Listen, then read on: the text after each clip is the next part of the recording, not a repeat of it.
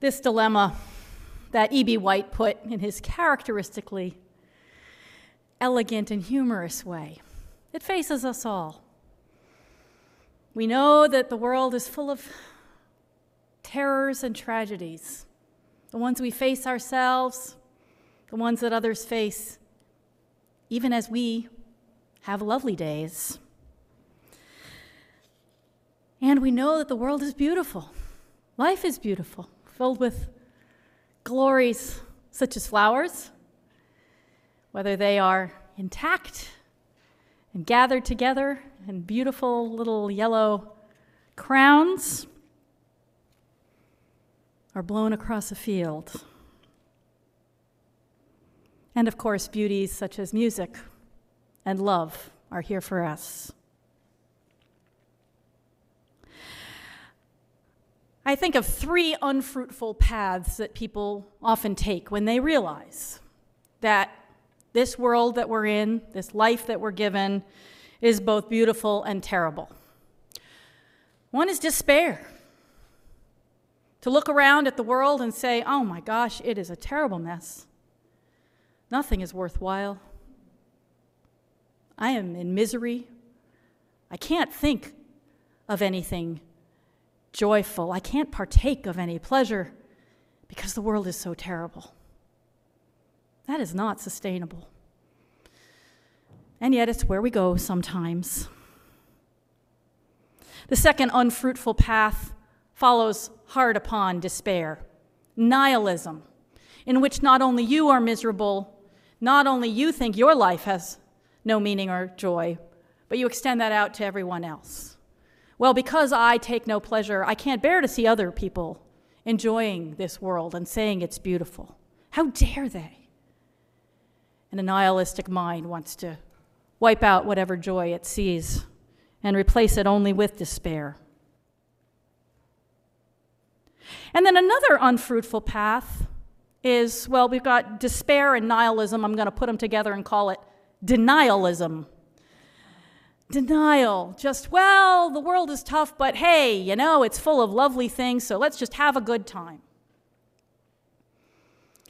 Live fast, die young, leave a beautiful corpse, and it goes without saying, don't care about making the world any better or tending the wounds of those around you.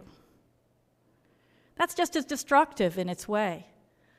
To refuse to see anything that's hard, painful, because it's just too hard and painful, and to just live entirely in the joys, the pleasures, the beauties of life, that can cause just as much danger to others and, I think, to ourselves. I think these are three paths of spiritual danger and death. I realized as I was trying to find songs and a sermon that could go together, that could weave together, that the songs I was leaning toward were also answers to this dilemma. And they have three different ones to go along with Jane's beautiful remedy of music. We make something of beauty together, even when we think we don't make anything very beautiful by ourselves. I mean, listen to what we did with that simple, simple tune. And here they are, in order, in chronological order of when they were composed and also in order of our service.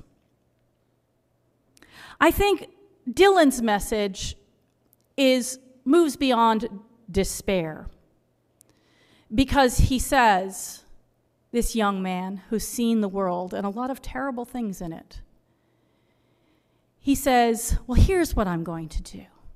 I'm going to go to where the people are suffering the most. And what am I going to do about it? Well, I'm a singer. I'm a composer. I'm a poet. I'm a musician. I'm going to tell it and think it and speak it and breathe it and reflect from the mountains so all souls can see it. One fruitful response is to make beauty in the face of suffering, to say, here's what I've seen, and I want to tell it to all of you, and I'm going to tell it in a way that is beautiful and moving, because that's my gift. That's his gift. Now, it shades mighty close to despair, this song. I mean, he says he's going to reflect from the mountains so all souls can see it, but then he says, and I'll stand on the ocean until I start sinking. This is going to be a very short song. Like, he can't believe he could actually plant his feet on the mountains and sing for years, for decades, until he's 82 years old, as the composer, the poet, turned last week. But you can't blame him, really, because Bob Dylan wrote this song. He wasn't 82. He was 21. He was just starting out. Had just left home, gone to a great adventure of what he hoped would be a career in music, but did, of course, not know yet what would become of him. And what happened when he was 21 years old in October of 1962? He and the whole world watched the Cuban Missile Crisis and had very good reason to think that he would not be alive a week later, that this was how it was all going to end. Now, if you don't remember, or you weren't around for the Cuban Missile Crisis, ask an older person to tell you more about it afterwards. Suffice it to say that political scientists still think that it is probably the closest this world ever came to nuclear annihilation, and we've had some other close calls. And in the middle of this very young, talented man wrote this song. He wrote about what he was seeing, beauty and destruction and sorrow and little nuggets of joy. And he said, what am I going to do about this? Well, I might start sinking right away, but I know my song and I'm going to sing it. That's one response. I think it's a lot like Hanif Abdurraqib's. You know, as he said, also in that introduction, I'll add something else.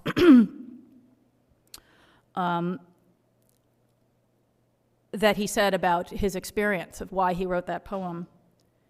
He said, what am I to be writing about at a time like this, if not to dissect the attractiveness of a flower, that which can arrive beautiful and then slowly die right before our eyes? He said, I thought it was much better to grasp a handful of different flowers. I'm thinking now of our flower communion. Put them in a glass box and see how many angles I could find in our shared eventual demise. We're all going to die. That's one of the griefs and terrors of being human. And what can I find here? What can I show you that's beautiful in this life we share? That brings me to the second song, which I'm going to sing in just a minute. History of Us by Emily Saliers of the Indigo Girls. And I laugh when I think about this song because, as you'll hear in the words, it sounds an awful lot like what I'm going to do for the first several weeks of my sabbatical coming up. The singer goes to Europe, in her case, to forget about a disastrous love affair. She's trying to put grief behind her.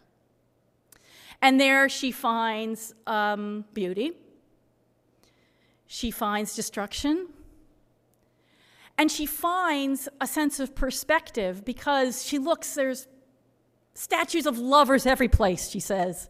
Just imagine your love affair has fallen apart and you go and, oh God, these lovers everywhere in Paris. And she realizes, you know, this was the present for them, and now they're gone. Now they're history.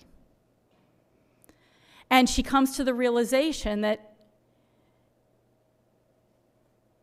given that life is short and full of sorrows, we have something that we need to do.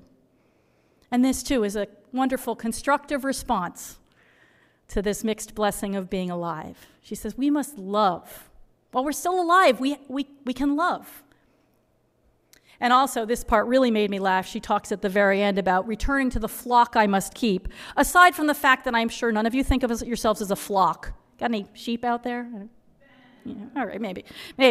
I think she's speaking to all of us, you know, to return I must return to the flock I must keep.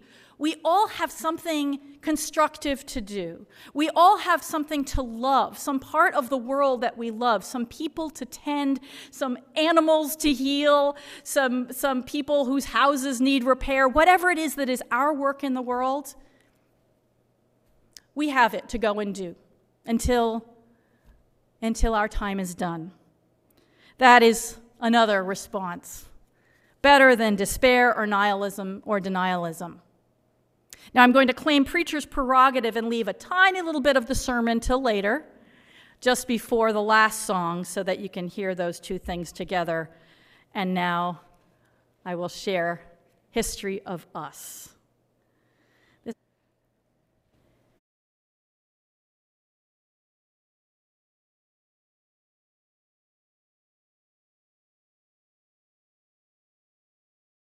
Tulao also takes on this question. It seems to come into the middle of a conversation. She's talking to a friend, I think, and saying, you know, if you went all the way up there, if you went all the way to the top, if we went up there together, you would see that the world is beautiful. And I think she's addressing somebody who is in that place of despair and saying, if we take a certain perspective, we can hold it all. The bumpiness of our adolescence, the wounds of our childhood, because that's another reason sometimes it's so hard to hold that balance of beauty and terror, joy and tragedy, is because we were wounded ourselves in a time when we were very young and didn't know how to find any balance. Those things shape us. And Isabelle Geoffroy, Zaz, as she calls herself performing, says, let's go up there. Here are the things that could happen. I picture a very specific sort of a height of a mountain.